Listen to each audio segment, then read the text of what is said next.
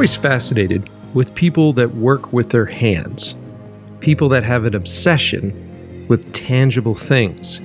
And I'm always completely enthralled with the men and women that will take like solid objects and bend them to their will, to their artistic means. I've loved this with food, obviously. You guys have heard me talk about food enough on this show these days.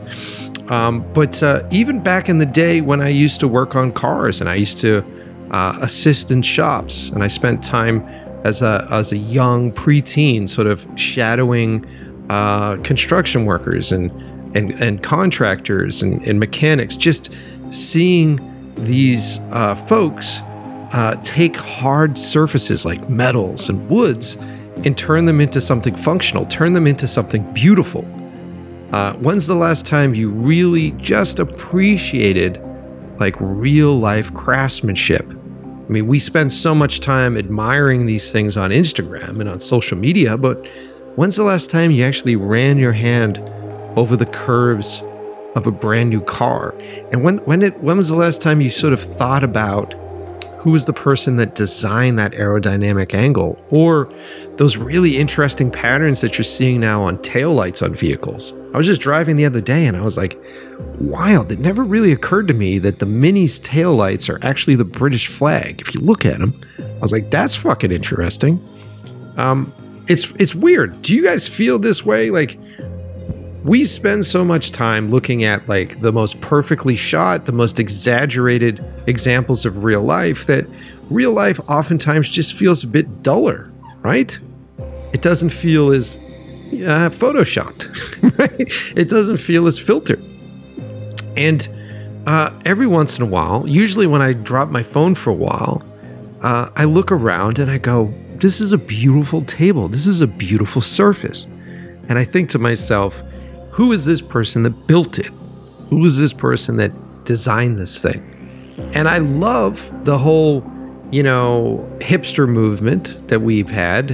I mean, hipsters can be annoying, but one of the great byproducts of it was this love and reattention for the craft and artistry. People that are creating clothes out of recycled clothes, people that are hyper-focused on brewing beers, folks that are just making these amazing furniture pieces. And so I wanted to make sure, it's been a while, I wanted to make sure that we open this show up even further, and I want to talk to the people that make this stuff. And today's guest, I saw his work on Instagram, and I immediately fell in love with it. I immediately fell in love with how he was bending wood and shaping wood and combining different grain patterns and textures to make this beautiful stuff. And furniture seems like such a racket, right? So most furniture that we buy comes from some sort of discounted house, right? I don't know how many fucking bullshit couches I've bought in my life, right? Bob's Discounted Furniture. You flip it over on the bottom and it's like it's like someone was drunk with a nail gun, right? It's just like, how is this thing going to hold up? And then the first overweight friend that you have and comes into your house and sits on your couch, it breaks the center section. And you're like, well, there goes $900 for a piece of shit. And I've always respected high quality craftsmanship. Unfortunately, it comes at a price. And there are a lot of us listening that it's very difficult for us to be able to afford that. But if you have a friend that is a woodworker and you are going to spend that kind of money, I like to throw that money at an artist. It's someone that loves their job. And so I wanted to reach out to today's guest because looking through his Instagram, and apparently he has a YouTube channel, which I am now watching, it looks like he really loves his job. And there's an emotional connection here. The stuff just feels emotionally driven. And I've already interviewed him, and I understand why, but you'll be very surprised to hear some pretty emotional stuff on today's episode, and how you can take loss and run that back through your work, and your work becomes better, and your work experiences become better. So today's guest is Nick Sawyer. He is a craftsman, an artisan, His company is Sawyer Design. He designs and constructs studio furniture. I think they're out of Portland, Oregon. Really cool guy. I thought we were going to talk a lot about woodworking, but we got into filming a lot because he is, like so many smart business owners these days, completely understanding that social media is the place to find clients, is the place to make money. And we talk a lot about how he had to go from learning how to be a woodworker to now learning how to be a video producer, and how that has changed his business. It's fascinating. It's almost more profitable to be creating videos than it is to be creating products at this point. What does that say about us as a country right now? Which is weird. So strap yourselves in. This is going to be a fun episode that talks about woodworking, talks about working with your hands, but also talks about documenting these sort of things and his trials with YouTube, his business plan, and no matter who you are, whether you're someone that's working in the video industry or if you're someone that's, knitting scarves, you'll find this episode interesting and fascinating. But before we get into it, I want to thank everybody who has been following me on Instagram at Mike Pecci, or following the podcast at In Love with the Process Pod. That's In Love with the Process POD on Instagram. You guys have been sending suggestions for guests, and I have been listening. Yes, I'm trying to book as many as I possibly can. I just had a bunch of episodes booked for next week. I think I'm recording like 3 or 4 episodes next week. I'm excited. The guests run the gamut. We have more actors coming on the show. We have other artisans coming on the show, other food folks coming on. Great stories all the way around. So thank you, everybody, for collaborating and working with us. So let's not hold that any longer. Let's get into the show. Let's get into the episode with Nick Sawyer. And do yourself a favor, while listening to this episode, head on over to his Instagram account. Have this open at the same time. Go to Sawyer_design. And you'll be able to scroll through and see a lot of these pieces that he references. And they're gorgeous. And there's a lot of stuff that he talks about that I, while doing the interview, was scrolling through his Instagram page and was able to see the detail of these things. And it was very helpful. And I'm going to try to get some of these images and put them on the episode page for at inlovewiththeprocess.com. But it just may behoove you to be scrolling through Instagram while listening to this episode. So strap yourselves in. You got those noise canceling headphones on.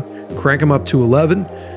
Sit back, relax, and get a greater appreciation for that couch that your fat ass is sitting on the brand new episode of In Love with the Process.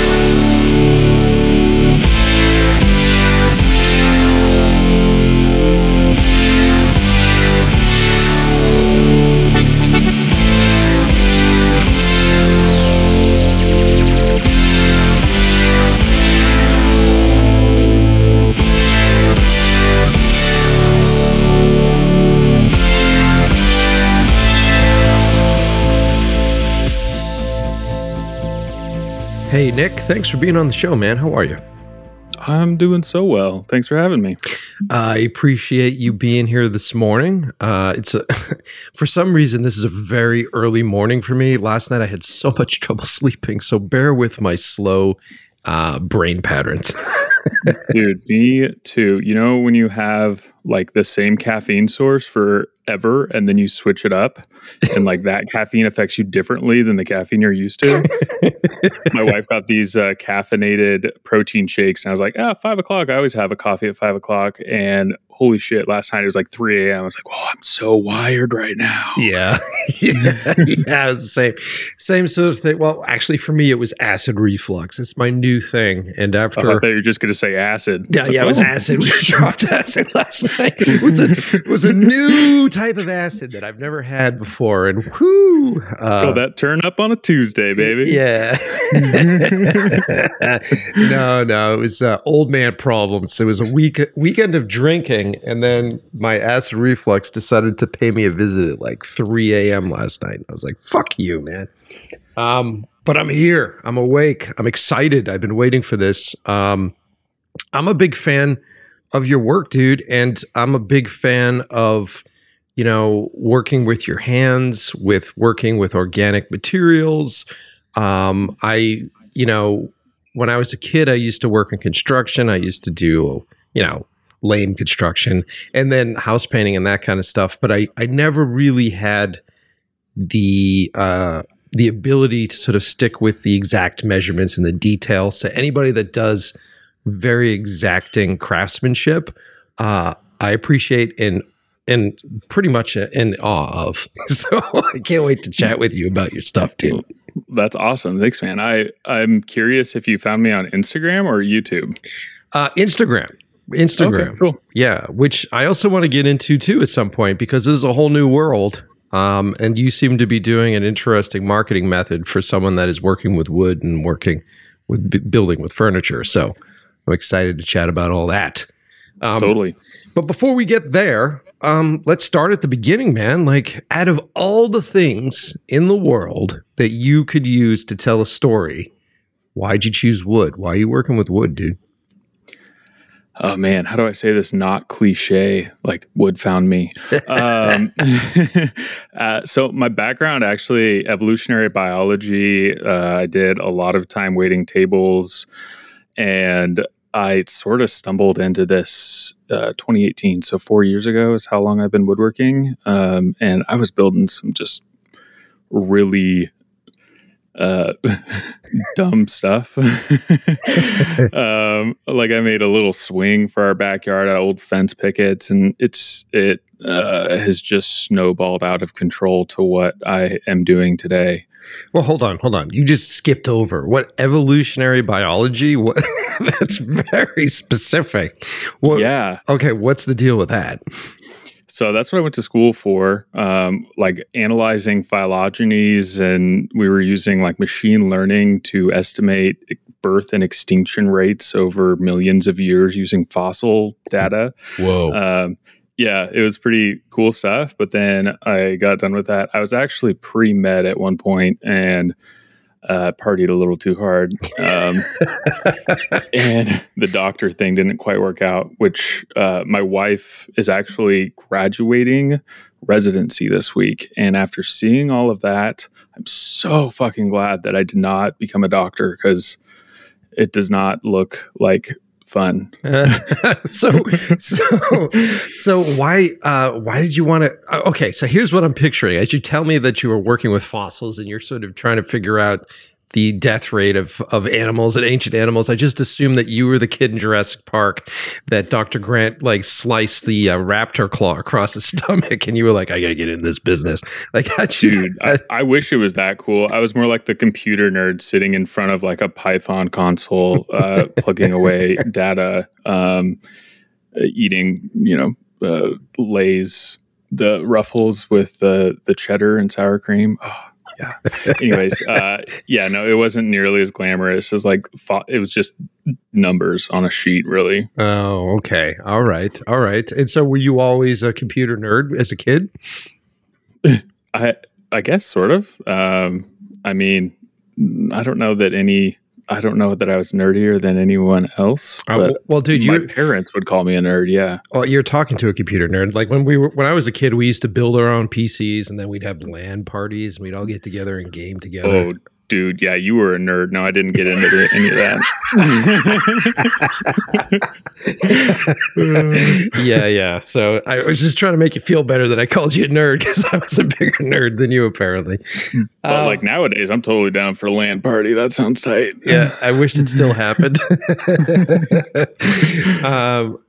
Okay, all right. So then you went to school for computers, and then but I always find it fascinating when someone decides to do like a very sort of very techie, very secluded, very, by the numbers job. And then they go the complete opposite route, which is like then working in a garage with, sawdust and getting splinters and, like crusty hands. Like what made you make that complete jump in the other direction? Yeah. So a lot of it was my wife told me I needed to get a hobby. She was in medical school, and I was waiting tables at Ruth's Chris. I don't know if you know what that is. It's just a really fancy steakhouse. Ooh. And the server industry in general is just sort of a party lifestyle. And I needed something to do all day. So I didn't sleep all day. And yeah, I got a chop saw from festivals and stuff. I did a lot of like airbrush body art. And so I started out with signs and made like patio furniture out of used fence pickets that I would find laying around. I didn't even use wood glue. It was so bad. Everything fell apart. I always hold on. I like the way you just sort of glaze over history. She used to do airbrushing, like body art. Like airbrushing is a skill. So were you ever trained as an artist specifically? Like how'd you get into airbrushing? Dude, I always really liked art, but I'm colorblind as hell. So it's really hard to. I mean, I think everyone has that like hump to get over. The what do you call it, where you don't feel like you belong in that thing? Oh, the imposter syndrome. Yeah, that one. That's like the theme of this season. Everybody that's on this show talks about imposter syndrome. Yes. Yeah, and I don't know. It didn't seem like that was really the artist's life. Didn't seem like it was a fast path to money. No. But I always knew that I wanted to do something for myself. My dad's an entrepreneur, and my mom works for like the gas company. So I saw like the two halves of life. I was like, that one looks like more fun. What did your dad do? Can you talk about that? Yeah, he owned an excavation business. Oh, cool. So yeah. I grew up digging holes. Yeah. That's cool. That's hard work. Like you're getting up early, you're, loading trucks, putting trucks on trailers and driving around and digging up. It's tough work, man. That's real hard work. For sure. Did he have a big company or was it just him and a few employees? He had, let's see, 6 employees max at one point. I mean, he was doing $1 million a year, I think, at one point. So, but he was still digging holes, right? He wasn't just sending guys out. I think the busiest years definitely were getting more business when he was not operating a machine. Right. Yeah. Right. That's the tough part because when I was a kid, I used to do a lot of that stuff. I worked for an excavation company for like a short period of time as a kid, and all of these, yeah. It was like I was like a lackey. I think I was 17, 18 or something. So I was like basically sweeping dirt behind running them. a shovel. Yeah, pretty much. But the thing that I saw with all those different companies was the struggle that the business owners would have of, trying to find the right team, the right crew to be able to run those jobs so that they could also be doing the management and going and getting the work. And so every guy that I worked with was continuously stressed out because if you saw him on the job, that meant something was going wrong, and there was a ton of shit going business-wise that was just going that needed his attention that he couldn't get to. So it was always interesting to see these guys as business owners trying to handle working with employees and also doing the managerial stuff. And the show primarily talks about filmmaking. A lot of those skills, when I started to run my own production company, I started to run my own business. I learned from the dudes that were running construction companies because it's all kind of the same thing. Yeah, I'd love to hear all of your organizational tricks for like production. I can only imagine what some of these, like your 12 kilometers, and like bigger production. Setting up every shot and like planning everything ahead. I'm like a shoot and shit. I hope this makes sense in the edit later. That's right. That's right. See, this is what's odd is that you're a woodworker, but then you've also had to go and become a producer and a video producer with YouTube and everything. So it's always interesting to talk to dudes like you who are like understanding the power of YouTube, understanding the power of social media, but then also suddenly being thrust into video production, Yeah, it's been a fast trip. I mean, 4 years of woodworking, 2 years of video. I definitely wouldn't be here if so. I was in the shop one day and somebody called. I thought it was like a home advisor. The way he answered the phone, he's like, "Hey, do you need video help?" And I was like, nope, thanks. He's like, no, let me rephrase this. You need video help. I want to learn how to cut dovetails. I'm just like up the road from you. My buddy Nelson, and he had brought a channel up to 100,000 subs. He's wanting to do some docu-series stuff this summer. He's got some time in the industry, and he's helped me so much. Like I wouldn't have any idea what I was doing. I'd still be shooting on an iPhone. Yeah, no, I mean, that's great. That's great that you found it. We can go off on this tangent. I think this is funny. Yeah, I've talked to dudes that have done the same thing with stand-up comedians. So, like how popular the stand-up comedy podcasts are. A lot of that's due to a handful of these young video people that reached out to stand-up comedians early on, and they were like, "Hey, we will help you run your podcast, your video podcast." So it's fascinating. There was a time period, especially with podcasts when they were in their infancy, that became video podcasts that like video dudes that had really shitty full-time jobs at some corporate companies were able to sort of jump ship and then get into such a whole new medium. And I don't know if you listen to like Your Mom's House or like Tom Segura's thing, but I've met his producer over there, Nadav, who did the same basic thing, just cold called Tom and was like, "Hey, do you need help with your video?" And now they're doing massive numbers. Dude, that's awesome. Yeah, it's pretty crazy, man. So that's not a strange thing to hear. You're lucky to have someone call you and do that. Definitely. Oh, totally. Yeah. Yeah. But we sort of jumped ahead. Okay. So you needed a hobby. It sounds like you were fighting hangovers. So you needed something to do with a hangover. And so then you got into woodworking. So did you ever do any woodworking with your dad or anything? Or was this something that you were just like, I'm going to fucking figure this out? I mean, we did some small stuff, like 2x4 stuff, framing. My dad had a framing company at one point before me. Mm-hmm. So he was definitely versed in construction side of the world. And I remember we were getting ready to go to Burning Man, 2018. And one of my best friends, mentor, Tim, he was a local in Boise. Mm-hmm. Oh, we need to talk about Magic Sword at some point. Remind me. Okay. Okay. All right. They're from Boise. Yes. And yeah, he hit me up, and I went over to his shop and gave him like a sample of some finish I was using.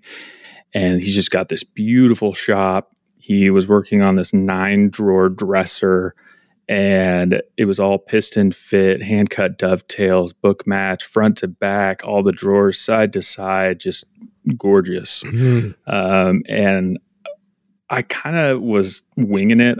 I had no idea how to construct furniture. Like I couldn't look at it and be like, oh yeah, that's how that case is done.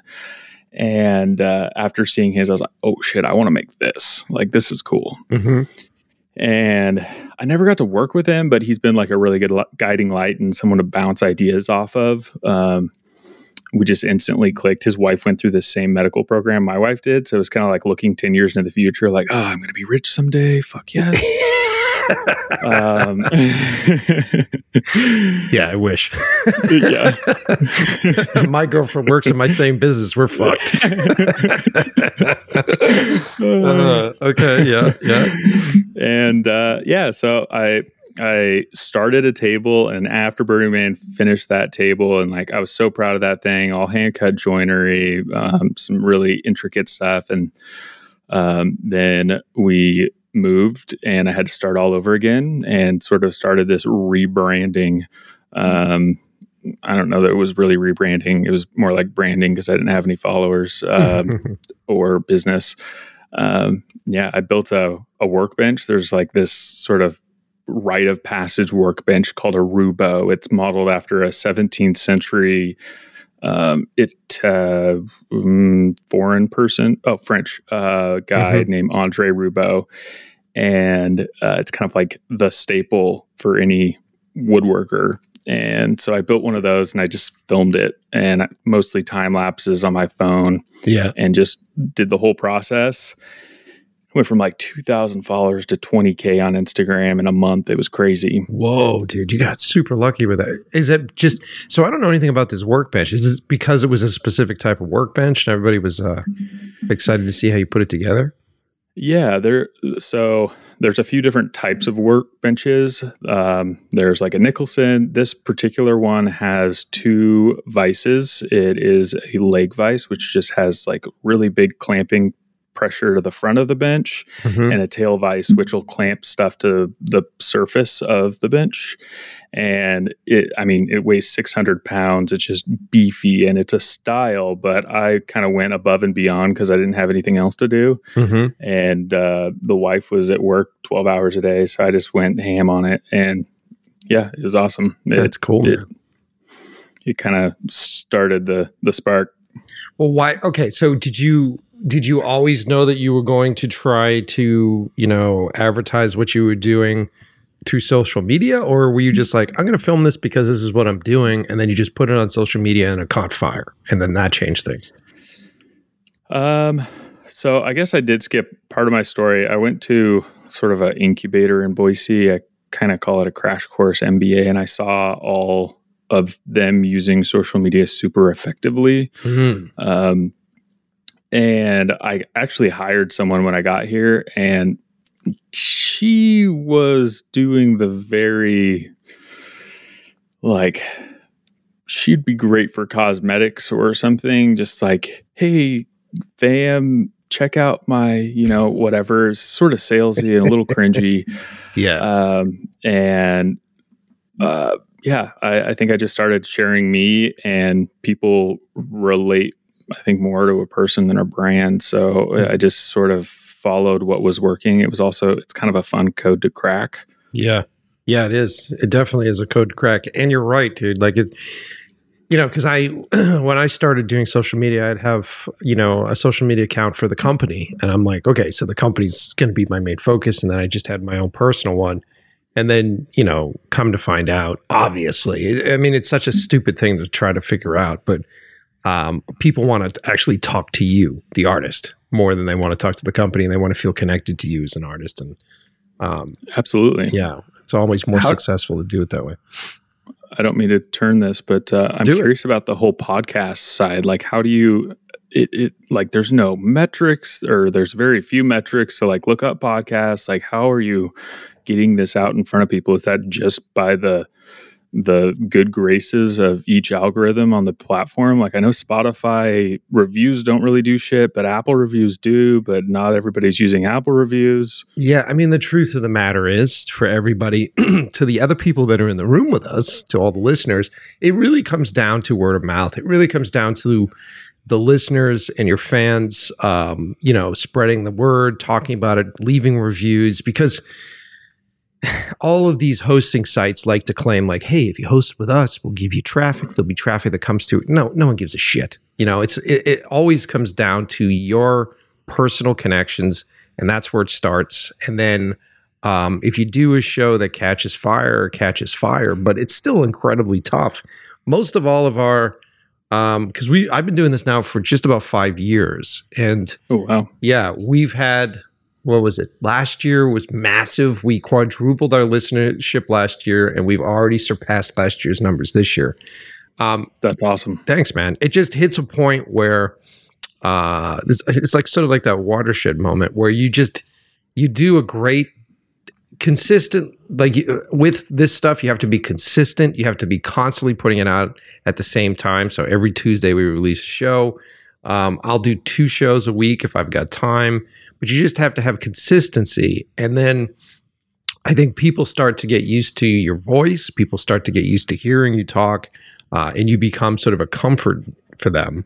And then you just end up picking up more friends, word of mouth, word of mouth, word of mouth. And then I'll go on other people's shows and do stuff on other folks' shows. And there's a lot of cross-pollination that happens that way. Sure, that makes sense. Yeah, which works really well. But I haven't done video. I thought I was going to start doing video, but video just increases my fucking workload exponentially. So yeah, dude, you know.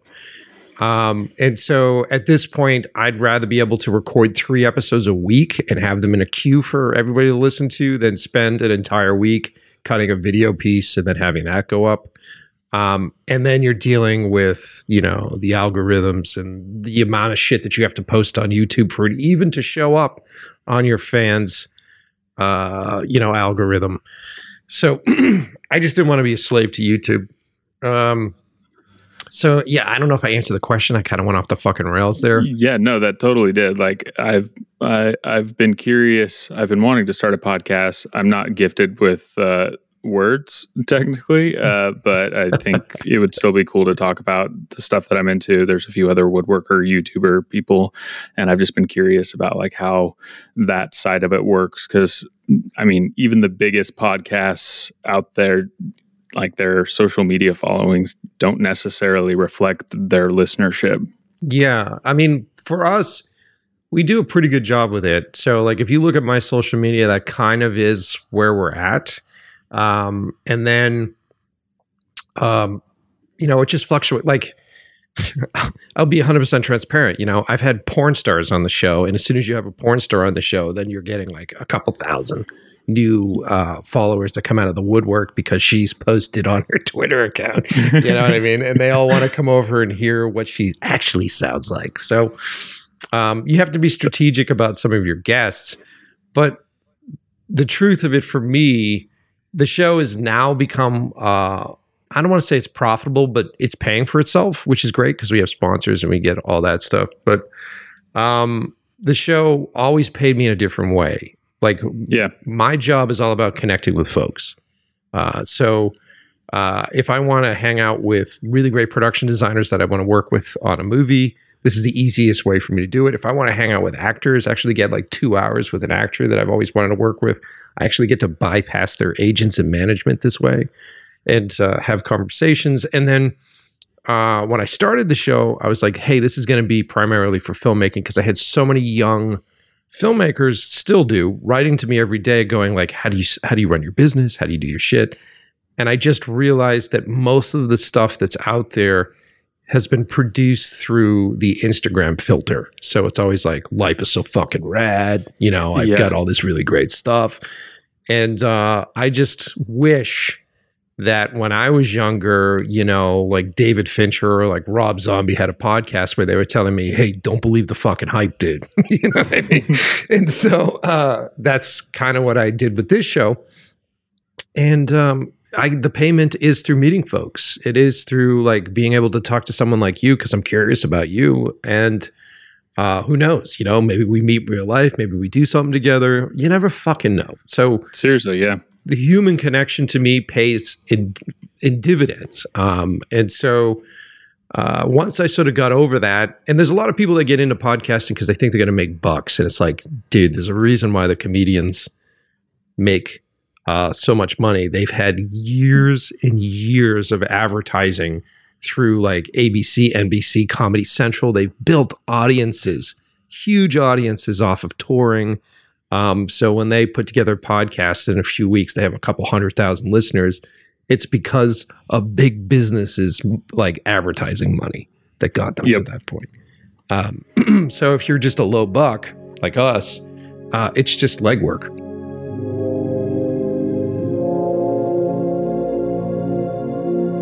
All right, it is time to do a little of the sponsor read stuff, to talk about gear. A lot of, even Nick on this episode has a lot of questions about equipment. Seems like everybody wants to know the type of gear that I'm using and what I'm doing. So, yeah, let's get into it. But before I get started, I've got a new sponsor on the show. Very excited. And he falls within the food category. And for the first time ever in a while, actually, this is the first time ever, honestly, that I've had a sponsor want to record his own ad read. So here you go. Are you always eating Paschetti raw dog with only sauce and no meat? Tired of not having one meatball per day on demand daily? My social media app, Meatballs Daily, an app where you could download any kind of meatball once per day, is now open to all users. Beef or ground turkey or even fake vegetable meat as balls?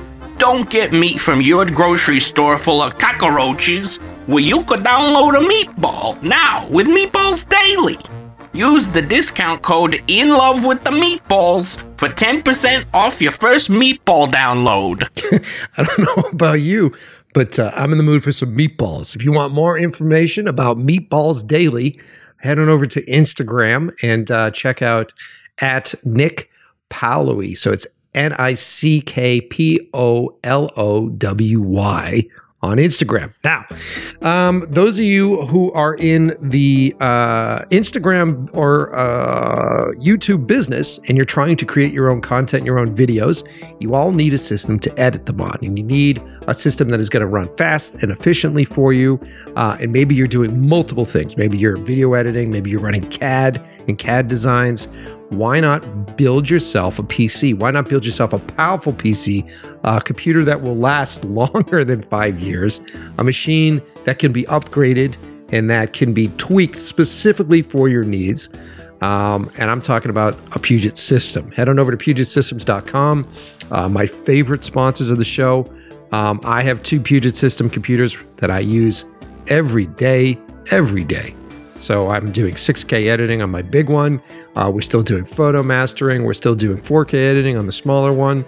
I love my Puget Systems. They have been built specifically for me. I love the customer support that I get from Puget. And I love the basic, just general interest that a company has in what I do, which is great. I just don't feel like an algorithm. I just don't feel like a statistic from an algorithm. I just don't feel like a larger company is just trying to offload their trash on me. Because, I mean, how many of these things, right? How many of these big corporations, it's all about the unboxing experience, and then what you get, you end up throwing away 6 months later. And they expect that, Why not do the right thing? Build yourself a computer that works specifically for you.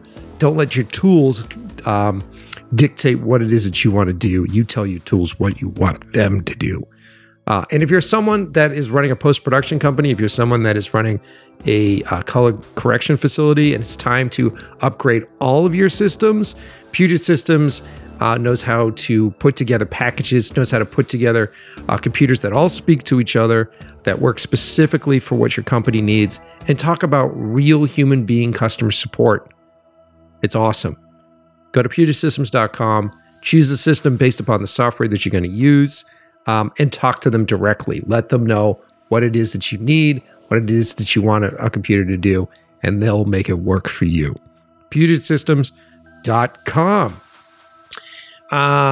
So we talk a lot about what kind of camera gear. We just got our box full of wooden camera stuff, which we're very excited about. So we're going to be constructing our wooden camera rig, our handheld rig for the Blackmagic 6K Pro that we have. And all of that is going to be powered by IndyPro batteries. What I wanted to do was find a way to have all my accessories running off of one battery. Because, you got the Teradek, you've got the small HD, you've got all these little details that require little batteries. And there's nothing worse than being on set and spending all this time setting up a shot, Maybe you're waiting for the perfect egg drop. Maybe you're waiting for your actor to find the perfect level of comfortability in front of that camera. And there's nothing worse than when the AC goes, we just had a battery go down. And then they have to pull small batteries off of it's a fucking nightmare. And even worse, if you haven't set up your rig correctly, you have to pull your rig off. You have to pull your camera off to get to the battery underneath. Why not set it all up so it runs on one battery, right? Get a little battery plate for the back, put it on the rail system, and then everything runs on that. And if you're using gold plate or even V plate batteries, and you have and remember when cameras used to come with a battery charger? So you have a battery charger that quickly charges these batteries. So you have 3 or 4 of them. You're never out of power, right? Head on over to IndiePro. These are the guys that I found. I really like what they sent us. IndiePro is a one-stop shop for all your power needs for your pro video and DSLR cameras. IndiePro offers a wide selection of professional V-mount/gold mount batteries and chargers, battery adapter plates, regulation cables, and many other unique power accessories. These solutions are compatible with most popular brands in the market today, such as Sony, Canon, Blackmagic, Panasonic, and numerous others. Located only 30 minutes away from New York City, IndiePro manufactures and assembles many of their power solutions in-house. This means if you need a custom power thing built, they can do it there. You don't have to wait for, parts from China. It's pretty awesome, dude. We're offering a special discount code today for 20% off your entire first order from IndieProTools.com. The promo code is LOVE20. Use it at the checkout to receive the discount. Again, 20% off any of the power solutions at IndieProTools.com with the code LOVE20. Also supporting the show are our great friends over at ShareGrid. We talk about this. I've talked about this multiple times. You are waiting for that net 60 fucking paycheck to come in. Doesn't it blow your mind that some of these larger companies can do that? You're a freelancer, right? You're living month to month. I've got a client that was a net 90 client. It's ridiculous. How do I wait 90 days? Like, I can't tell my credit card companies that it's going to be 90 days. So you sitting around waiting for your paychecks to come in, waiting for the next job. Maybe you had a job booked for the entire week and that job got canceled. That job got moved. Now you're in trouble. It's the end of the month and you're trying to make rent and you're starting to get crazy, right? You know what I mean? When you're not working for a long time and then you go on Instagram and you start to look at other people and you're like, why is that asshole working and why am I not working? Why did that company not hire me to do that? And you start to get that anxiety. That anxiety starts to kick in and now you're saying yes to shitty jobs, right? Like those low buck jobs. This will be super easy. All I need you to do is this one thing. And then you say yes to it. And now there's another thing. And now there's another thing. And you are literally getting paid 0.5% of what you should have been paid on that job because you're desperate. One of the best things you can do for your career is to make sure that you have an alternate source of income, another revenue stream, which helps take away that anxiety when you're making decisions on what jobs to choose and to pick. One of the best ways to do that, especially if you're someone that owns equipment, maybe you put yourself in debt by buying the new Airy rig. You know what I mean? And so you have all this gear that's just sitting there anyways. Maybe it's all packed up because you were about to go do a gig. So it's out. Why not put that out to be rented? Put your gear up on sharegrid.com. At sharegrid.com, you can earn extra money renting your gear out to local filmmakers and photographers. But I know what you're thinking. Well, it's my equipment. So what happens if something happens to my gear? I spent a lot of money on this gear. Like, how am I protected? ShareGrid vets every renter and gives them access to instant insurance to make sure that your gear is always covered against damage or theft for 100% of its value. I was just talking to my filmmaker friend this weekend. He was here for the barbecue. He actually puts, super smart, he puts like a little tracker in there, a little GPS, hides it in his cases when he sends them out. So he knows where his cases go. He's a little crazy like that, but it's kind of smart too. ShareGrid is the largest camera sharing community with over 150,000 creatives sharing over 1 billion worth of equipment. Sign up today at sharegrid.com/ILWP and get $100 worth of promotional credits for your listings. So you can actually promote your stuff, get ahead of the pack, get your things out there. Be like, yeah, I have those lenses, but my shit showed up first on the search. You know what I mean? You can list all types of gear, camera, lighting, audio, grip, props, or even location, really anything production related. Don't wait. Start putting your gear to work. Go to sharegrid.com/ILWP. Who else are we sponsoring us today? Oh, we're actually going to talk about these guys in the episode. Jesus Christ, my brain just... See, this is what happens. This is what happens when you only get 5 hours of sleep. You wake up and you do a podcast with 5 hours of sleep.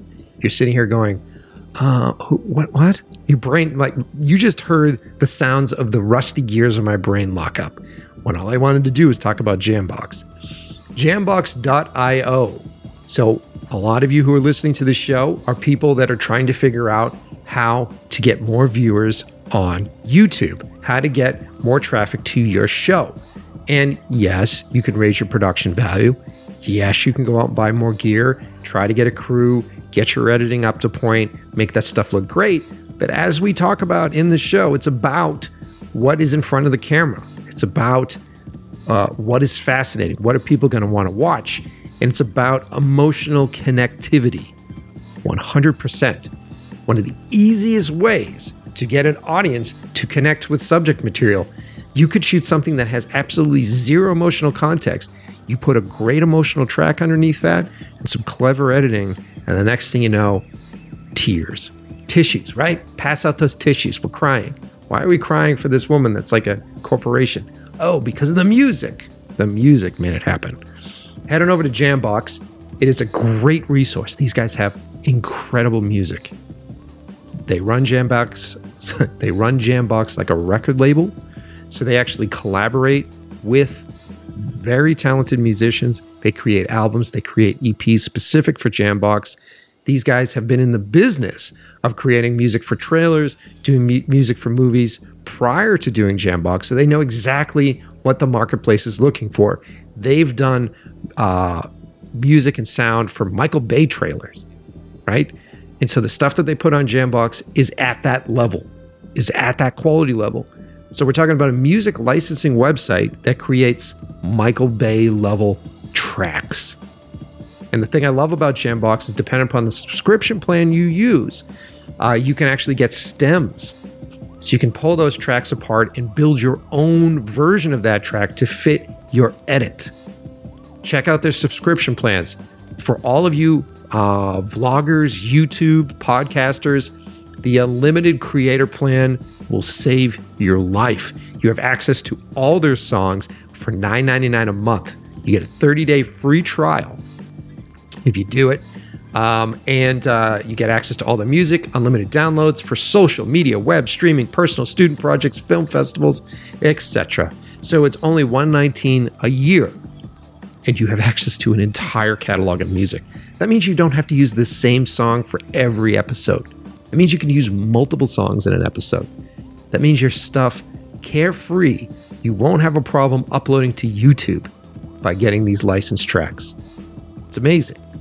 If you're doing corporate stuff, you're getting paid $19.99 a month. If you're a student, same deal as the unlimited commercial account for $19.99 a month. You get that for $6 a month. And if you're someone that is tired of subscribing, you can just do single song licensing starting at $19.99.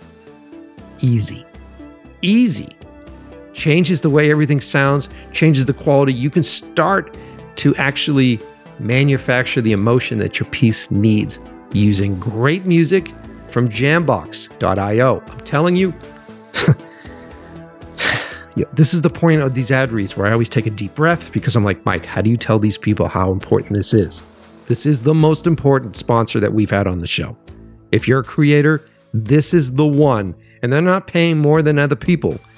This is the one that will change your work 100%. Go to Jambox.io, just listen to their catalog, and get excited, get inspired. All right. I think that's it for sponsors. Do me a favor, click on the links in the description of this episode when you're trying to use this stuff. I may have a specific Jambox link. I think I do. Let me double check, because maybe I'm not giving you the trackable link. I don't know. I think it's just Jambox. But if you look in the descriptions of each of our episodes, you'll see all of the musicians, that we play on the show. We have them up there. I will have links to not only our guests' websites, but my websites. And then you'll see all of these sponsor links, like Puget Systems. It's puget.systems.go.ilwp, right? Is that what that is? Click the link, because the links are weird. And what's the most important part? These are trackable links. They're traceable links. That means the sponsors know that I sent you there. That means the sponsors are like, hey, there's a return on investment here. You know what I mean? So they stick around. And if you got time, I love it when you guys do this. Just write to these sponsors on Instagram. Say, hey, I heard you want to love the process. Thanks for sponsoring the show, dudes. You know what I mean? It helps me. It fucking does. So please do it. That's it. Okay, let's get back into it with Nick.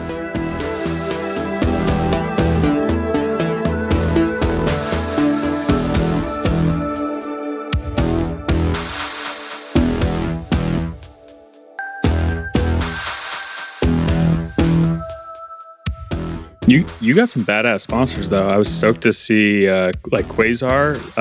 The first lights I ever got were from Nelson. That the guy who called me up, my buddy, and he left his like quad of Quasar tubes in my shop, and that was what I have been using. They're awesome, man. Dude, they're phenomenal. Quasar's really great. I love those guys. I've been trying to figure out how to. I actually pitched Aperture one time when they released the new little ones. I was like, hey, woodworkers need really good light, and I think I could spin this off to get you into a new market. And it's just crickets on the other end of that email. But well, dude, it's it's funny because people ask me about sponsorships all the time. And my first sponsor that I got on the show was my buddies over at Puget Systems, and they build the computers and the edit systems. Yeah, I hit them up actually. Oh, great. Good. I met those guys prior to doing a show, and I was lucky because I was directing music videos for a while. So I was doing very high-end music video stuff. Cool. And part of what you would do is behind the scenes videos. So at that time, I was able to reach out to sponsors just as a director and say to them like, hey, this is a pretty high profile artist. I'm going to be doing a behind the scenes thing. Do you guys want to sponsor the behind the scenes thing, which is going to have a ton of eyes to get on that? And so initially that's how I hooked up with Puget Systems, and they sponsored me just as a director for about a year. And how I got them, and I don't mind giving this out to everybody that's listening because I know so many of you won't fucking do it. To your own detriment. How I got them was that I fucking called them on the phone. So there's something to be said about sending emails and hiding behind emails and hiding behind texts.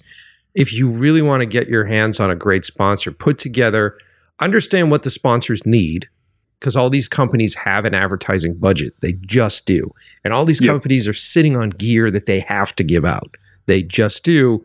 And so if you think about that company and a new audience for that company, or an interesting opportunity for that company to have really great social media content for their stuff that is different than anything else, then if you craft a great email that says, hey, I was interested in doing this stuff, here's what I think I can do for you with this project that we're doing.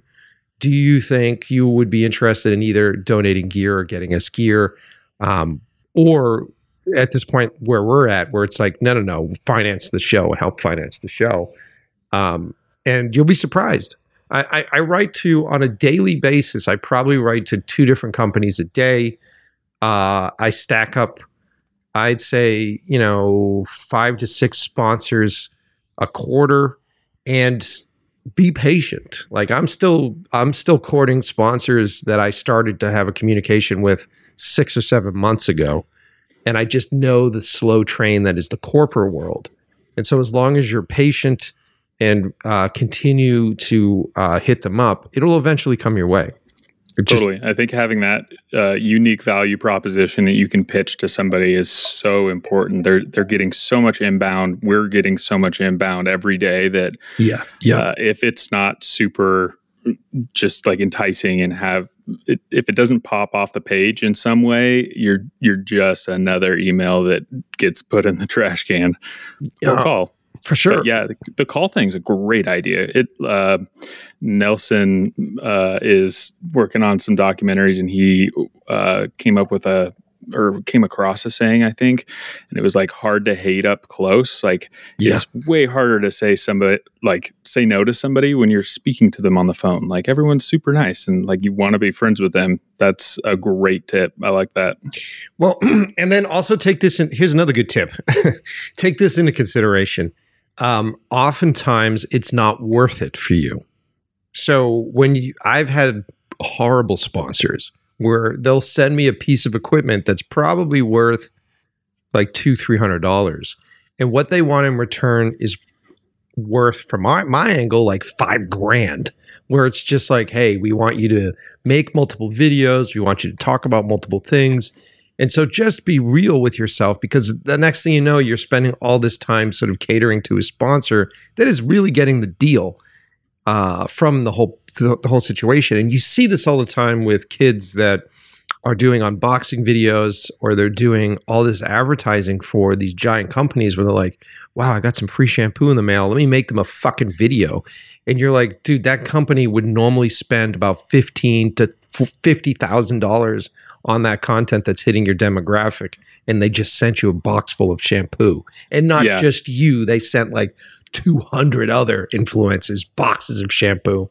And so free shit's cool until rent's due. And then it's like, you got to get real about it. Right. So be smart about it. And just ask yourself, is it better for me just to go buy it? You know? Yeah. I had this sponsor reach out last week, and they're like, hey, we do hand-painted full-size Longhorn skulls. We want to sponsor a video. I was like, cool, I have zero interest in one of those on my wall, but what's the offer? And they're like, we'll give you $1,100 plus a skull. I was like, great. How about twice that, no skull? Seriously, don't want the skull. Yeah. Smart, dude. Yeah, because, and then once you start asking companies for money, then it takes a lot longer. Then the whole department thing changes, and you, without insulting anybody, the funny thing is that when I'm dealing with folks that are doing like cold calls like that, it's usually like a junior assistant, like underneath the company, who just got hired to do social media out of college.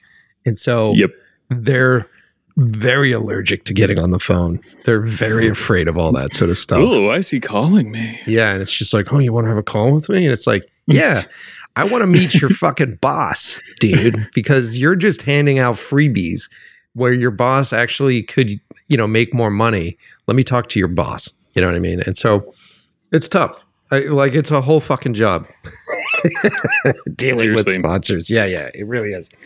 It's a whole gig. I've got a buddy. What really launched me into YouTube. I went over to his place and started talking to him, and he's like, "Oh yeah, I just got like my first big." I was kind of like at a plateau for sponsors, and then he passed 1 million subs, and he's now making 6 figures a video. I was like, oh shit. Wow. Yeah. It's insane what some of these companies have to budget into promo, especially now that what do you buy, like a magazine ad or a TV spot? Yeah. You don't really have that at this point, because they know the young audience doesn't give a shit about any of that at all. Yep. And then when you look at all the specialty gear, I'm sure it's the same in the woodworking world as it is in the film world. Like last week, I just went to one of the big conventions out here just to hang out with some of the sponsors. It was like Cinegear in Los Angeles. So yeah, I heard that episode. That sounded tight. Yeah, it was wild. It was part of the reason why I have acid reflux. But went and fucking hung out with these dudes, and just that weekend alone, like Arri, the big camera and lighting company, they just released their new camera, and each camera base level is like 75 grand. Dude, that 35 looks so sick though. Yeah, dude. And and I was walking around talking to like a lot of freelance shooters, and they were just like, yeah, just put my down payment. And I'm like, fuck, how much money did these guys make today? And so when you're talking to these companies and they play poor mouth where they're like, well, we only have, it's like, no. The owner has, like how many Lamborghinis at this point? You guys have plenty of cash. You have plenty of money. There's a great episode. For those of you listening, go back and listen to, I had Ted from Aperture on the show, and he really gives insight into owners of companies that build gear and stuff. So, cool. Yeah. And we talk about listening to your backlog. Oh, thanks, dude. There's some good stuff in there. It's funny. There's not a lot that, I don't know, border, maybe there is. I'm just not getting served it. But as far as the storytelling and the process and the whole filmmaking side of it, I haven't dove really deep into. So it's cool to hear all of that from your side and your point of view. Oh, cool. Oh, you mean in general? I was like, there's plenty of episodes about that on my show. I mean in general, like shows. I get served business and woodworking shows basically. Yeah. Yeah. Well, I mean, this show has then blown up a bit, and now we're very much food and chef. I mean, because I cook all the time, and then I've directed for chef stuff, and then I don't know if you've seen it. You'd probably dig it. I've got a really cool piece that I did for Dale Strong, which is a half chef, half woodworking piece, and it's about a chef that also works in a wood shop, and it's beautifully shot. I'll have to send that over to you. So cool. Yeah. Anyway, this is us talking. Let's get back into woodworking. All right. So then you built this bench, and then had all sorts of hits on what was it, YouTube? So you posted everything up on YouTube? Everything was Instagram still at that point. Okay. And right about then is when Nelson hit me up, and I was shooting on a Nikon D750, which awesome photo camera. Not so much for video. I ended up trading Nelson a storage blanket chest for his A7 III, and I recently just upgraded to A7 IV. 10-bit 422 is next level, especially for us colorblind folks shooting log. Oh, of course. Yeah, I forgot you said you were colorblind. Oh, wow. Okay. I had this. It's been such a learning curve. Like if you watch my videos, even from a year ago, like everything's wrong. I've had to learn entirely how to grade off of Lumetri scopes. Like I can't see greens or magentas in the highlights without them. I can tell something's like sort of like bland or washed out about like a shot, but I have no idea what's wrong with it. Fascinating. Because a lot of people, when I started in this business, scopes were incredibly important for broadcast, and there was broadcast specs. But then a lot of people now, with everything, whether you're on set and even some of the hacks that are in the color room, they're just buying what they think are calibrated monitors, and they're just sort of color grading eyeballing it. Yeah, eyeballing it. Yeah. But scopes are so fucking important. Especially if you're just trying to match shots and match the color quality between shots. But it must be like a seeing eye dog for you. What are you talking about? Being colorblind. If there is anybody listening that's colorblind, and this is not on the internet, I could not find it. Like I have sort of come across this process. My shop is really warm because it's all wood tones, right? Yep. So, if you're looking at the RGB parade, you want the peaks to be linear. So if you connect the peaks, you can kind of see different peaks in different areas.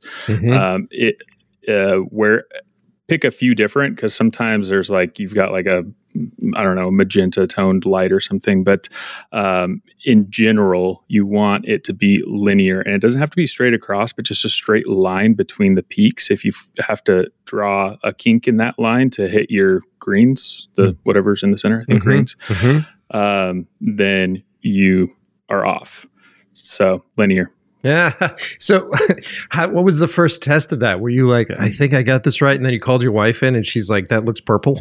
Like, how did you figure it all out? So I was doing everything in DaVinci, but then like I had all the LED overheads in the shop, and then I got like a Godox, whatever, spotlight, and then I got the two Amaran D200s or whatever they are, and then I've got the Quasars. So not everything's outputting the same color, especially if I open up the garage door. I've got like a bunch of green bushes that bring a whole bunch of green into the shop. So I just have my wife sit on the couch next to me. My office is in the living room, which now is, in retrospect, a really poor idea.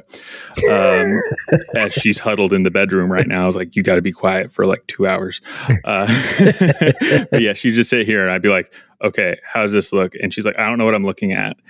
And I'm like, okay, but does this look better or worse? Like 1 or 2? I don't know what I'm looking at. I was like, you're looking like at the colors. She's like, yeah, I don't know. That looks fine. I'm like, no, there's something off about it. To just like do the slider, it was such a pain in the ass. Oh, wow, dude. Oh, wow. That's fascinating. Okay. So what colors? You can't see greens and magentas. Is that the range? So like all neons look the same to me. I think you see like a normal color vision is something in the billions of tones of greens, and I'm in the hundreds of thousands of tones. Blues and purples look pretty similar. Reds and greens look pretty similar. Browns and greens. Wild. Yeah. So how are you picking your woods? Like, how are you specific? Do you just know? That's interesting. Are you designing your stuff in the color palette that you can see? Like, how does that work for the wood shop stuff? I mean, so wood tones, I guess, are light toned or dark toned. I typically prefer to work in walnut, though.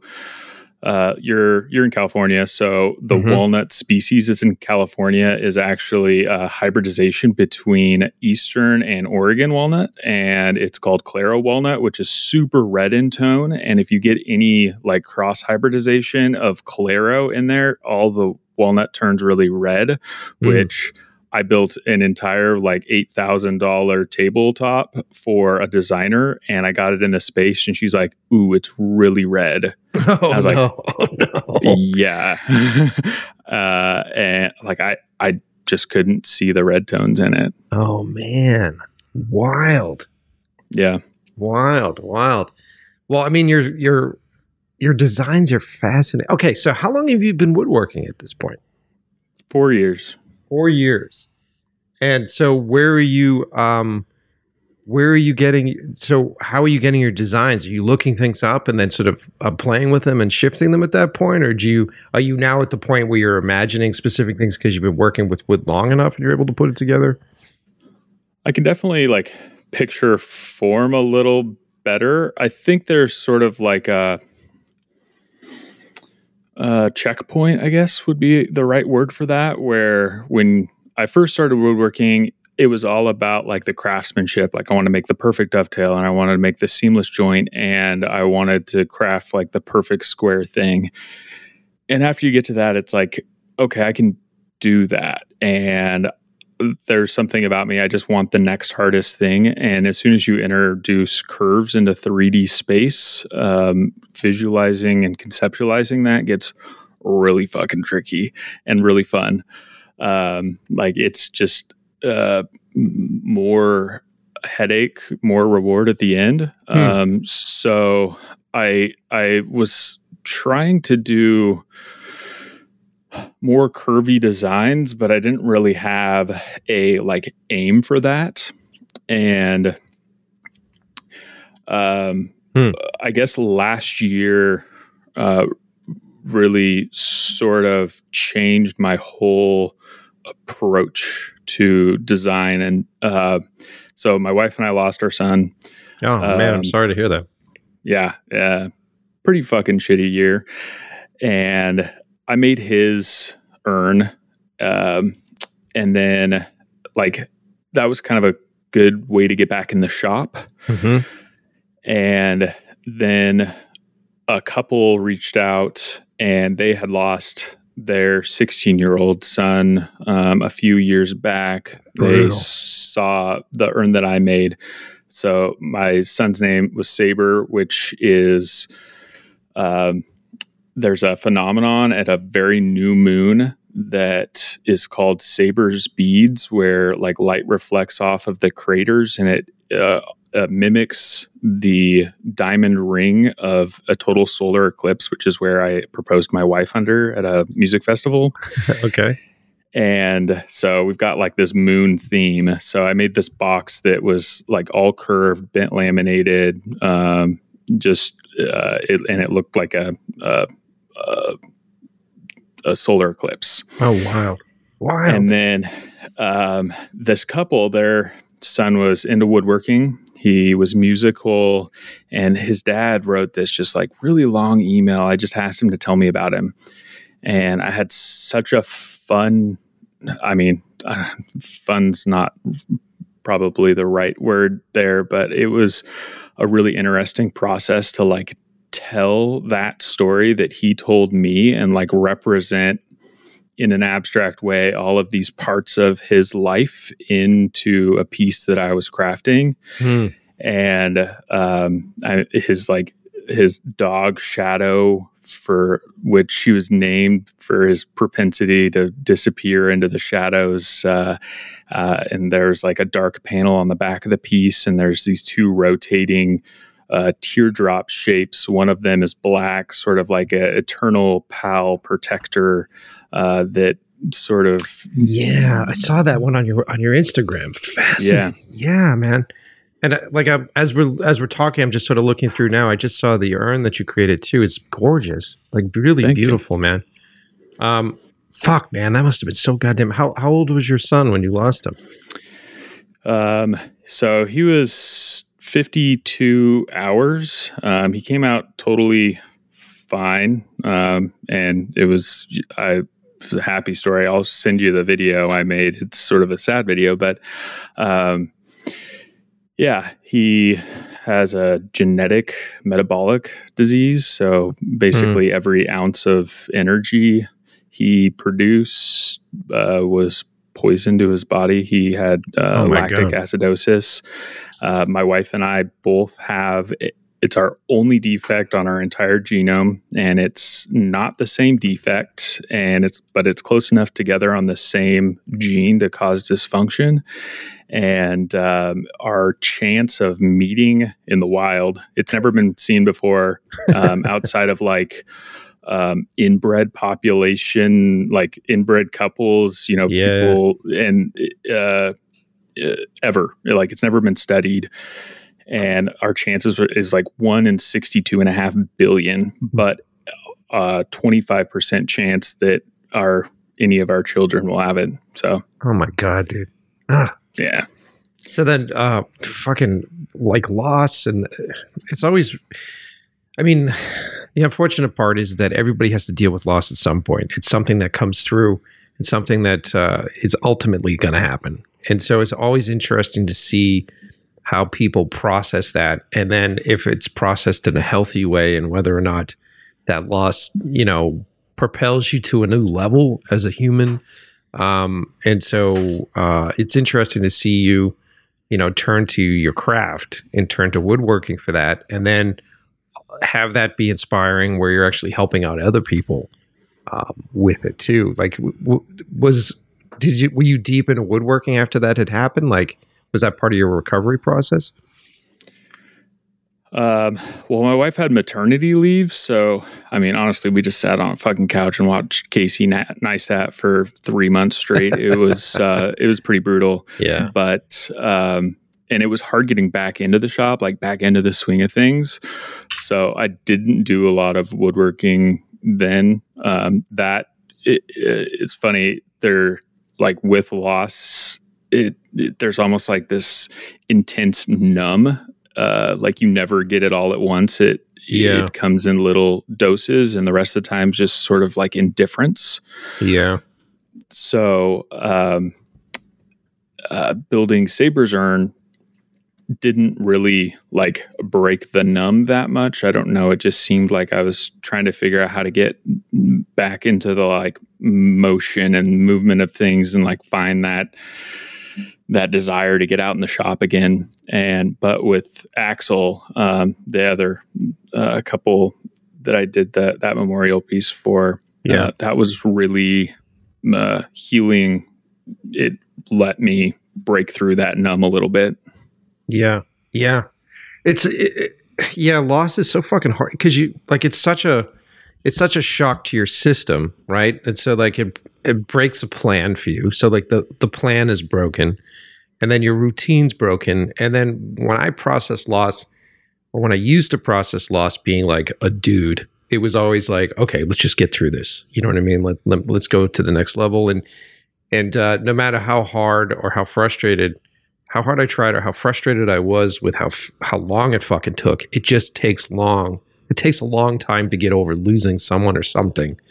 I had a friend of mine say it really well to me. He said that with loss or with losing something or with change like that, you just sort of have to like float in it. You have to just sort of, it's like being in the wake of something, and you just have to lay on your back and float through it and know that you're floating through this thing, knowing that as long as you just continue to float through it, you'll get to the other side, but you just have to let it do its fucking thing. And it's really difficult. And being someone that is like very much like a producer planner, someone that's a director who likes to control things. We want to fix it. Yeah. It's like, what, fixer. Yeah. Yeah, dude. 100%. And especially if you're going through it with someone else, you're like, how do I help fix that other person? And with me, if I'm going through stuff with my girl, I'm always thinking about her first. Like, how do I make it easier on her first? And how do I do this? And often neglecting how I'm feeling about these things. And it catches up with you. It really does. It sucks, man. Sure. It really sucks. That's terrible, man. But like the back end of it, I'm happy that it brought you back into your work in one way or another, Yeah. And I think like the video making that urn, like the amount of just like feeling that I had and the amount that it affected that family, like that was really the catch for me. I was like, holy shit, this is super powerful. And I was like, how do I do this with every piece? Yeah. And like it's super emotionally taxing. Like it takes everything to like pour into that process. And like I'm doing stuff that I have never like thought I would do or thought could be done in wood. And so even the technical side of it's really tough when you try to do that, but it's so rewarding on so many different levels.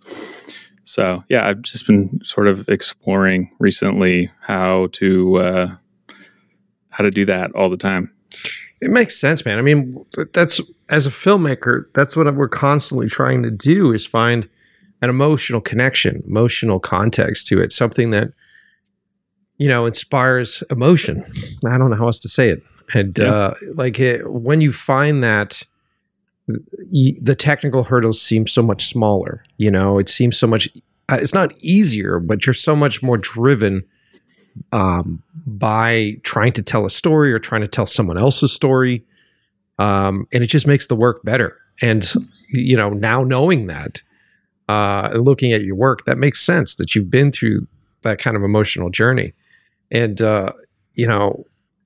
how do you find that connection if someone calls you and says, hey, I want you to build me a table? Like, what's the process of getting that emotionally connected to the work, Yeah, tables are hard because it's like, if I do a table, I recently did one that was kind of fun. It was like a in-grain cookie. So it's called, basically you take a stump and take a section out of that stump, side to side, and you get all that in grain with a big YouTuber here in town. And I was like, okay, so the first thing I thought of was like, it reminds me, it looks root like roots. Like it feels earthy. There's just something that just like gives these earthy vibes. And I pitched him a design. I was like, okay, I really like mushrooms of all kinds, and this reminds me of something that could be mushrooms. So I did like this bulbous, bent laminated base in CAD, and I pitched it to him. He's like, it's kind of bulbous. I was like, okay, what else does this remind me of? I'm looking on your, okay, so anybody that's listening to the show, definitely go to Sawyer's Instagram account while you're listening, because you can scroll through these. That's what I'm doing right now. Is this the one that has like the, almost looks like bent planks that are underneath the table itself? Yep. How do you fucking bend the wood like that, dude? Bent lamination. You'll just have to go to youtube.com/c/Sawyer Design. No, so you take, there's a couple different ways to bend wood. One is through steam and heat. And that typically ends in a very organic shape that probably would have been really nice on this table. What I do is bent lamination, which my buddy mentor Tim taught me how to do, and it's taking a board and basically taking like 16th inch slices out of it and then gluing them back together over a form in a vacuum. Wild. And that's okay. So then it becomes a rigid object at that point because of the gluing process. Like it.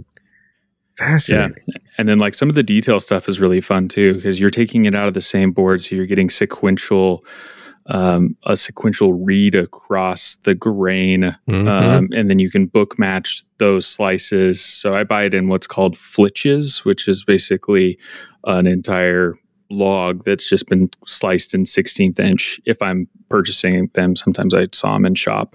But then you can really play with like how the grain mirrors across a plane in multiple dimensions. And then after you bend it, it looks like it's a solid piece of wood because you've got that continuous grain match through the thickness of the board. Oh, yeah. I totally see that. That's why visually I'm like, wow, how the fuck did you do that? That's fascinating, dude. Yeah, wow. And that was the second version, actually. So the first one failed. Now I'm getting into more, I wish I had gone to school for engineering because that cookie, it was 54 inches in diameter and weighed 200 pounds. And I'm trying to support it on a 2-inch, platform basically that flares out at the bottom. And I dropped 1-inch steel pipe with 3/4 inch steel pipe sleeved inside of it. And it was like a jack-in-the-box. You could push it and it would just blah, blah, blah, blah, kind of back and forth. It had some wobble. So I rebuilt the entire thing. There's a couple things I wasn't super pleased with in version 1, proportions being one. That one's really hard to nail down in CAD. The second is like how those laminations sort of taper and just dissipate into the bottom of the base. Getting like a very sharp point, but not something that'll break. And because there's so much in the process, it's almost like the last thing you have to do is make that join, and really getting that transition to be super soft and seamless and not a visual stop. Like I didn't want people to look down that line and then stop at the bottom of it. I wanted it to continue, and then their eyes, go around the piece and kind of all gathers in one place up underneath the table. So there's a lot of stuff going on, and it's just fun to figure out all those little nuances that maybe first glance or 10th glance you don't appreciate, but like the 10th year of living with something like this, that really it's like, oh wow, we just took mushrooms and I'm really appreciating like what he did here. Sorry, man. My microphone just went down. Wild, dude. Wild shit. Are you still there? Yeah. Oh, sorry, buddy. No, you're the piece is gorgeous. At the end of the day, it's fucking amazing, dude. Thanks. Yeah, dude. So then what was, this was a collaboration. So what was the video collaboration that it was? So I didn't make the top for that. Another YouTuber, Blacktail Studio, Cam, made that, and we got done with it, and the moisture content and the slab was off, so it was basically junk. Oh my God. Yeah. So I've got 2 bases in my living room, which my wife is totally stoked about. Yeah, man. Fucking wild, dude. Wild. Do you do any woodworking? When I was a kid, I took woodworking when I was in like high school and stuff. I think I built like a stock clock, and I did like a cabinet once. But I never stuck with it. My brother, he's the general contractor. He's the woodworker. He's the guy that builds all sorts of stuff. When I was back on the East Coast, because I'm originally from Boston, and when I was back on the East Coast, I'd be calling him and my uncle consistently to come build sets and build me specific tables and do that kind of stuff. I've always loved it, and I grew up like sort of shadowing a mechanic and a woodworker as a kid. So when I was 13 through 17, 18, I was always in shops and like trying to put things together, and most of the time organizing tools and sweeping floors. I love it, man. I like the craft itself is really fun and interesting, and I need a hobby, but I don't know if woodworking is necessarily going to be relaxing for me because it is so specific, and I'm a passionate cook, not necessarily a technical cook. So the idea of like fucking up a measurement or something, I think I would lose my mind. Yeah, I could definitely see that. I mean, I don't know if I'd be into it if I didn't have an Adderall script. That definitely helps. Like it definitely is something that takes a lot of attention. There's so much repetition. Yeah. And I think the end is probably the most fun of the process. Oh, when you're like standing it up. Yeah. The rest is just really loud, dusty. Yeah. I mean, but the loud and dusty stuff, I've always liked shop stuff. I've always liked to be around that kind of thing. I like it, man. And the smell of wood. But at this point, it's got to be a very expensive thing to do too, because the prices of wood and the prices of material, especially after COVID, have gone through the fucking roof, right? Yeah. I thought, getting into this, like I thought that woodworking, I was like, man, I've picked the most expensive hobby. I was really stoked when Instagram took off and I started getting like some free tools in exchange for promotion. But then I got into videography and I'm like, holy shit, woodworking is, a cheap hobby compared to producing video. So it wood right now is expensive.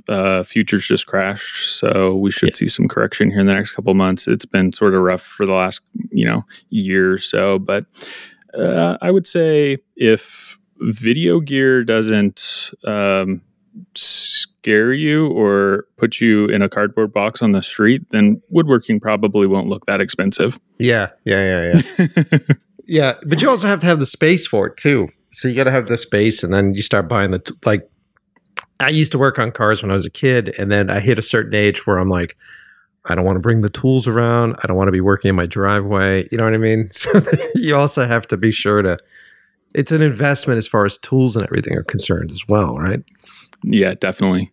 We got lucky. So at the end of medical school, there's this thing called the match, and basically you match, and then a month later you have to be at your residency assignment, and they get to rank their programs, and the programs rank the students, but you don't really know where you're going until right before. So there was like, hey, you're going to Portland, and we came here, and man, we spent like 3 days. We looked at every house on the market, and I was like, okay, it looks like I'm working in a 1-car garage with a dirt floor and no power because there's just nothing available.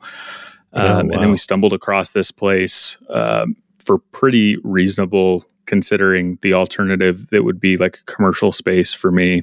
And it has a detached 2-car garage, which is already way too small. Yeah, right. for production anyways. Yeah. But yeah, totally. Yeah. Cause now you're running wood shop gear and now you're running production gear at the same time. So yeah, I've got audio treatment all the way through the living room. So like at this point, do you feel like the filming aspect of it is overshadowing the woodworking aspect?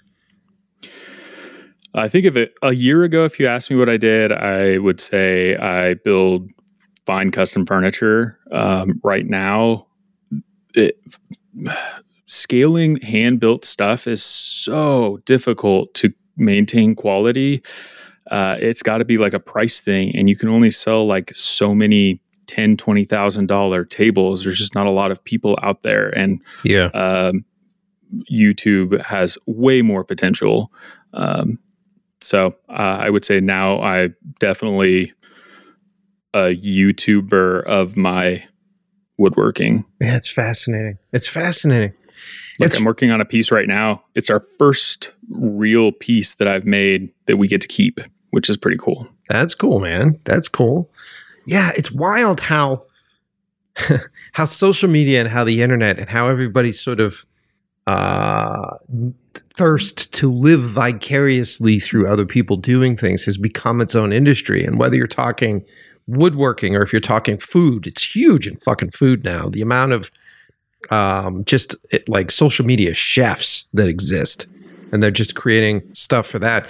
I mean, you should be happy that you're not doing food, because with food, you actually have to do the process multiple different times just to get the shot right. So if you're frying an egg, you're probably frying like 6 eggs to get the perfect egg. Dude, seriously. Yeah. We tried to figure out sourdough starter the other weekend, and I was watching some of the like content. I was just really appreciating. They had like 17 loaves of bread just to show you how to make like one sourdough loaf. Yeah. There's a piece.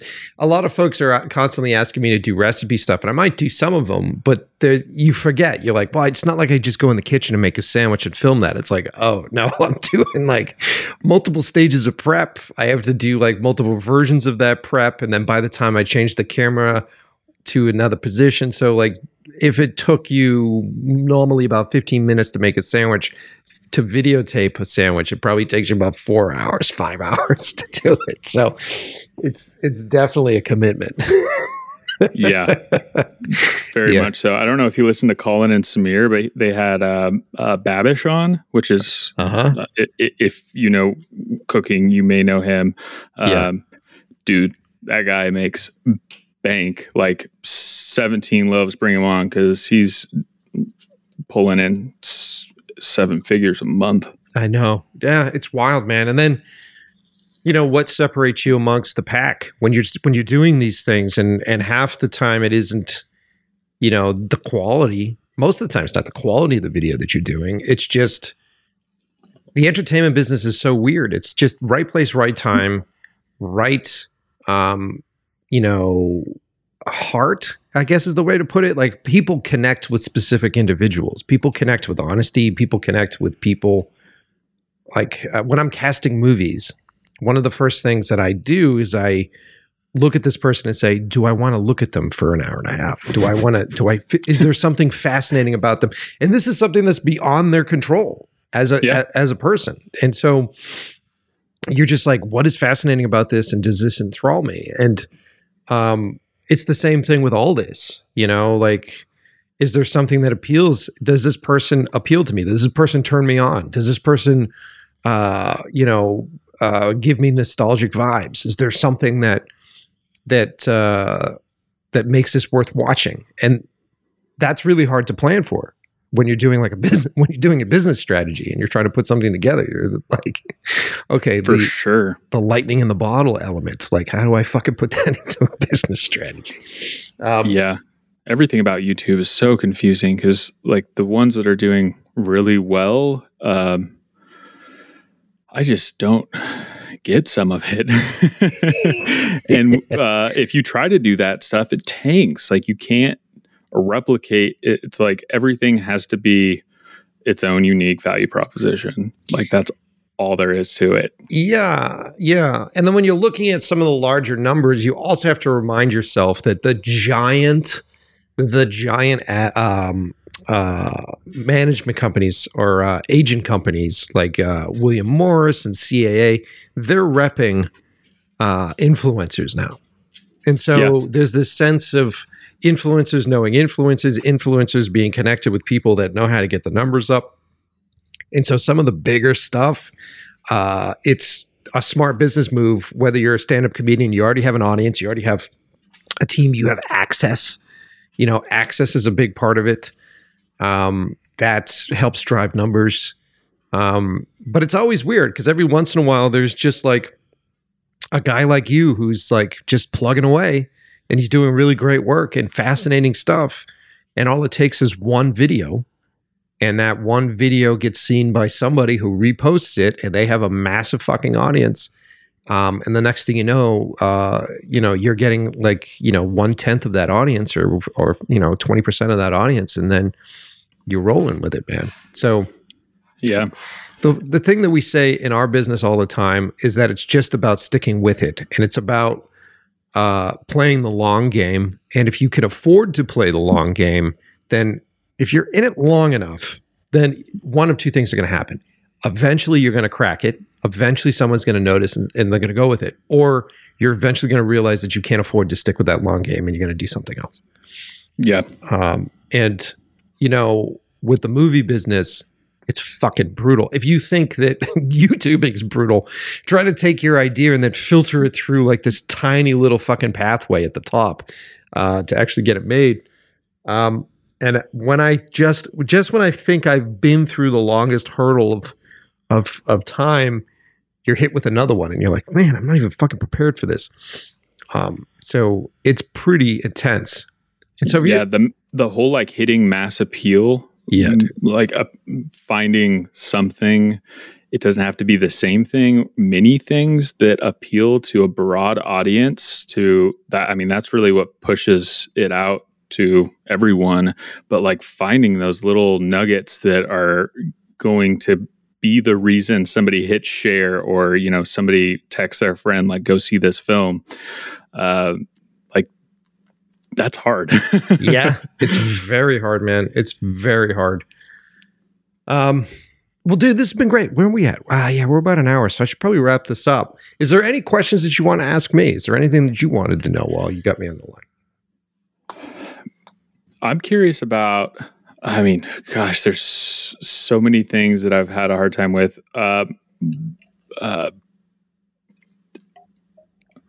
What is a story, like, what does your storyboard look like? Are you setting up for like every single shot and angle? Is there like, how much like free flow is there to your process?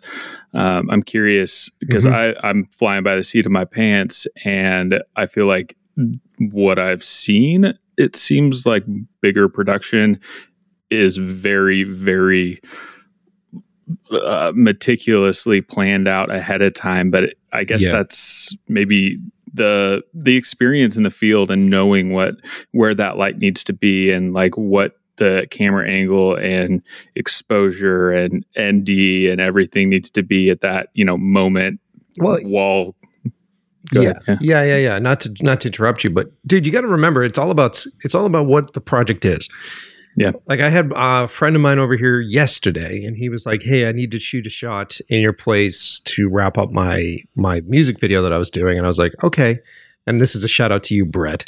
And then he was like, yeah, I just need a shot. And then he calls me back. He goes, I just need your camera. And then he calls me back and goes, I just need you to shoot it. So I'm like, oh, okay. And at that level, there really isn't much planning at all, but it still comes out really great.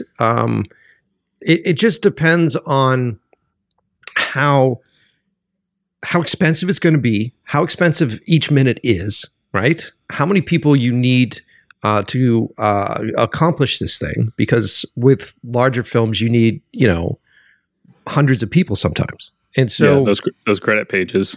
Yeah, dude. And so the only way to get through it is if you're doing your job as a director, and your job as a director is really in the prep. It really is. So whether you're talking about planning out how many shots you're going to do, whether you're talking about putting together a list of questions that you have for your actors, or whether it's breaking down a script and coming up with as many alternate ideas as you possibly can.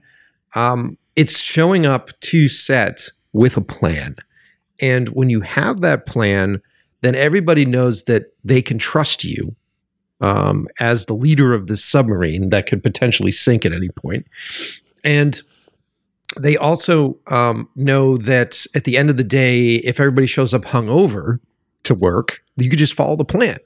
Just do the amount of shit that we need to get done, and we'll at least get a movie today. We'll at least get the shots that we need. My move is I plan as much as I possibly can, and I give myself time to throw the plan out the window if we find something that's really organic and interesting.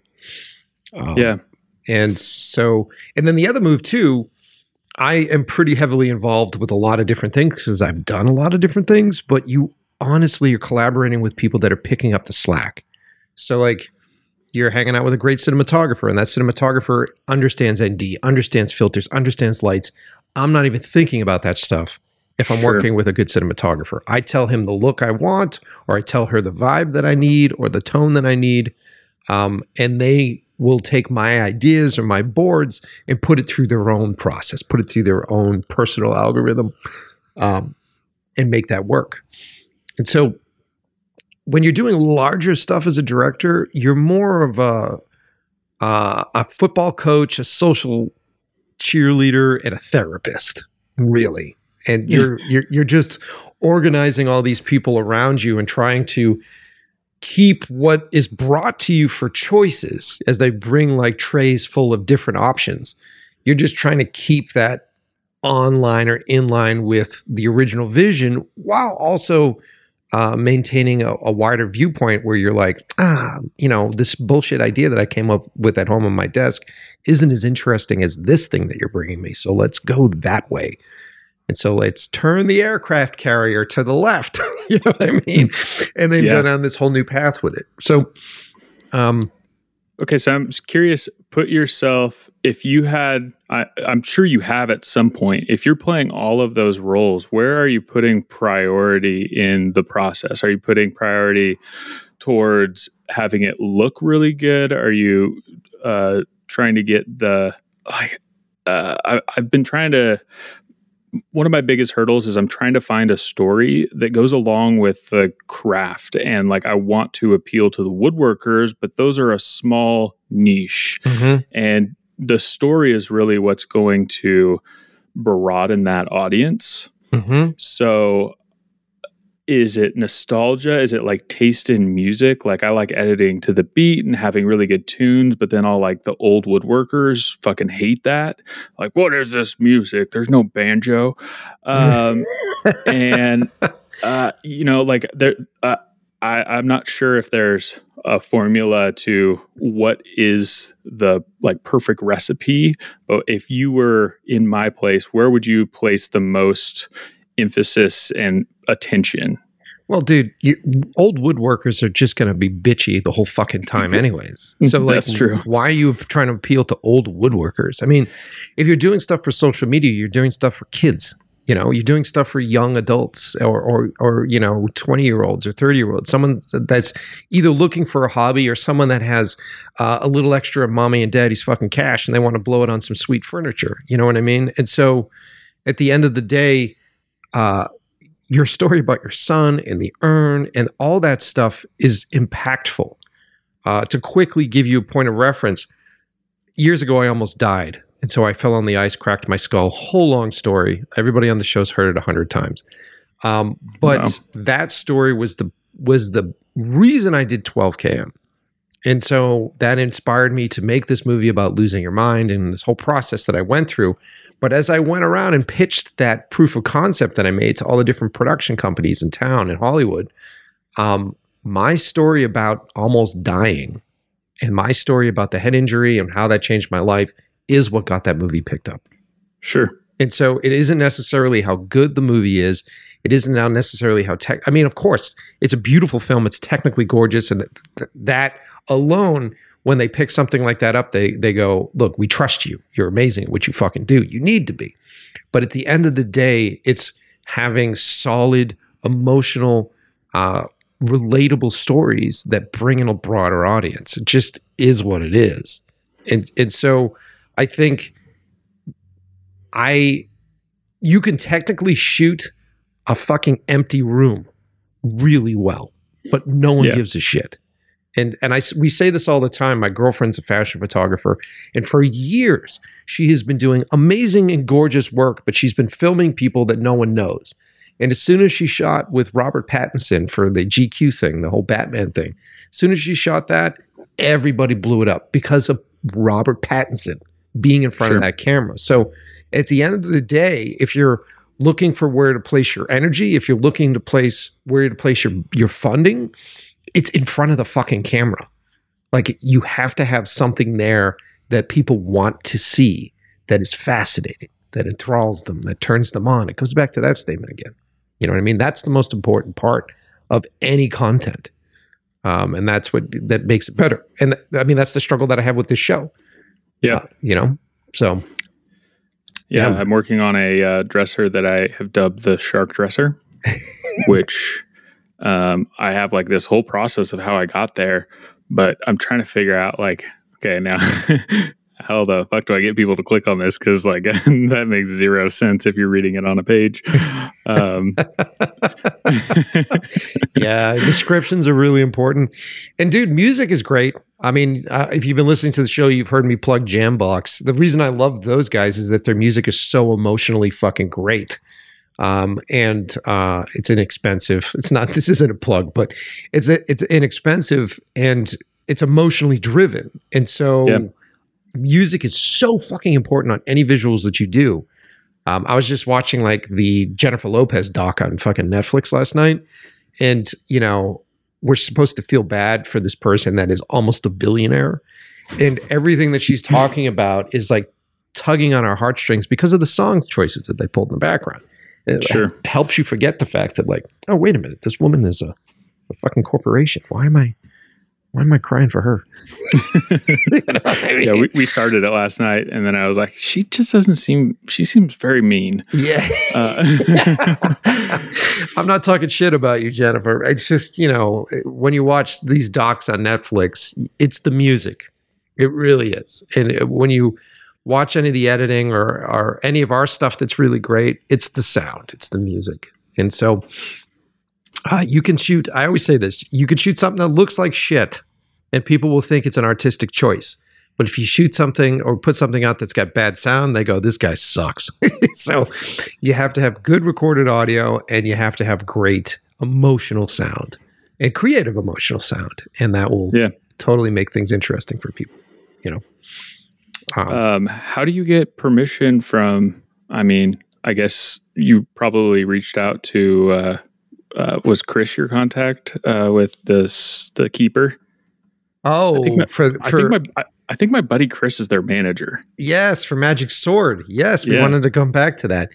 I just reached out to Magic Sword directly. So I reached out to the Keeper, and we talked through Instagram. And I've had a bunch of like synthwave on the show. I love synthwave.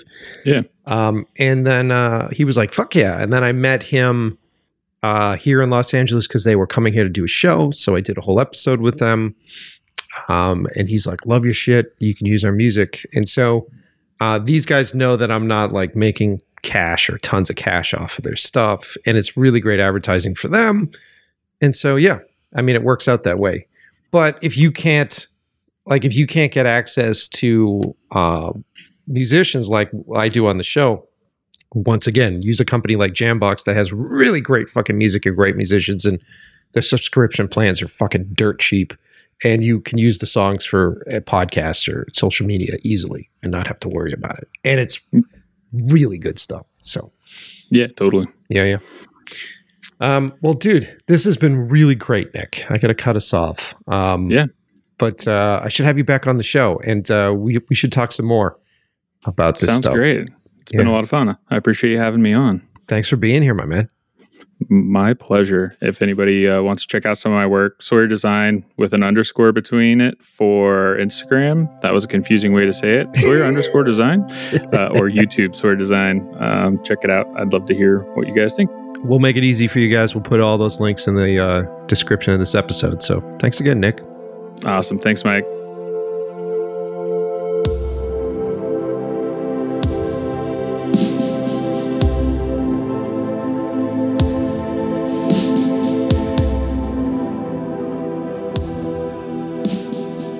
There it is. Today's episode. It was a great one. I was not expecting it to go where it did. I was absolutely not expecting it to be such a video content-y thing. I thought that I was just going to be talking about creating furniture and working with woodworking tools, but it makes a lot of sense. It makes a lot of sense that in today's business, you need to have such a great social media presence because all of the clients, all of the younger clients are finding everything on Instagram. Everything.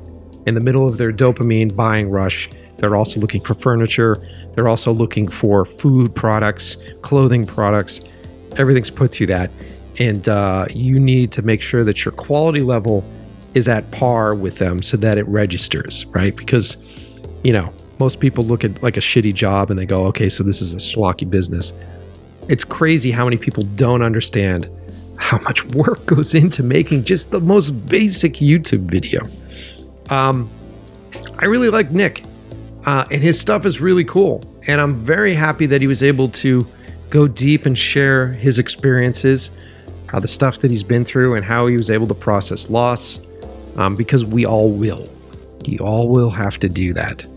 It's coming one way or another. You're going to have to deal with it. And it's tough. It's a tough thing to go through, and loss changes people. It really does. It really does. But just know that we all go through it. We all have to deal with it.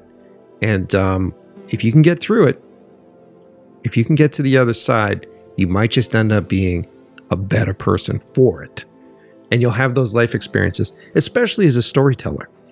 Because now, when you're trying to explain to an actor what it's like, you'll go, well, maybe I know something about this. Maybe I can shed. Let me tell you the story that I went through, and that may change your entire performance for your piece.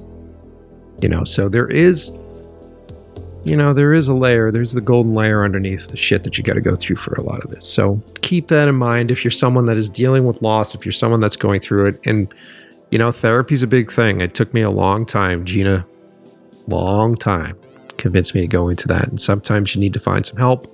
And there are plenty of options out there for that. Or sometimes it's just nice to talk to people. So yeah, hope you guys liked this episode. I had a blast with it, and plenty more on the way. And thank you to the musicians that support the show and provide us music. Big shout out to Magic Sword. I'm going to leave you guys with a track from them. I think it's funny. It's funny how small this world is and how many people know people. It's weird, man. It's very weird. You notice that shit? Well, that's it. I'm not going to rant and rave anymore. Love you guys. And as always, I will see you next Tuesday.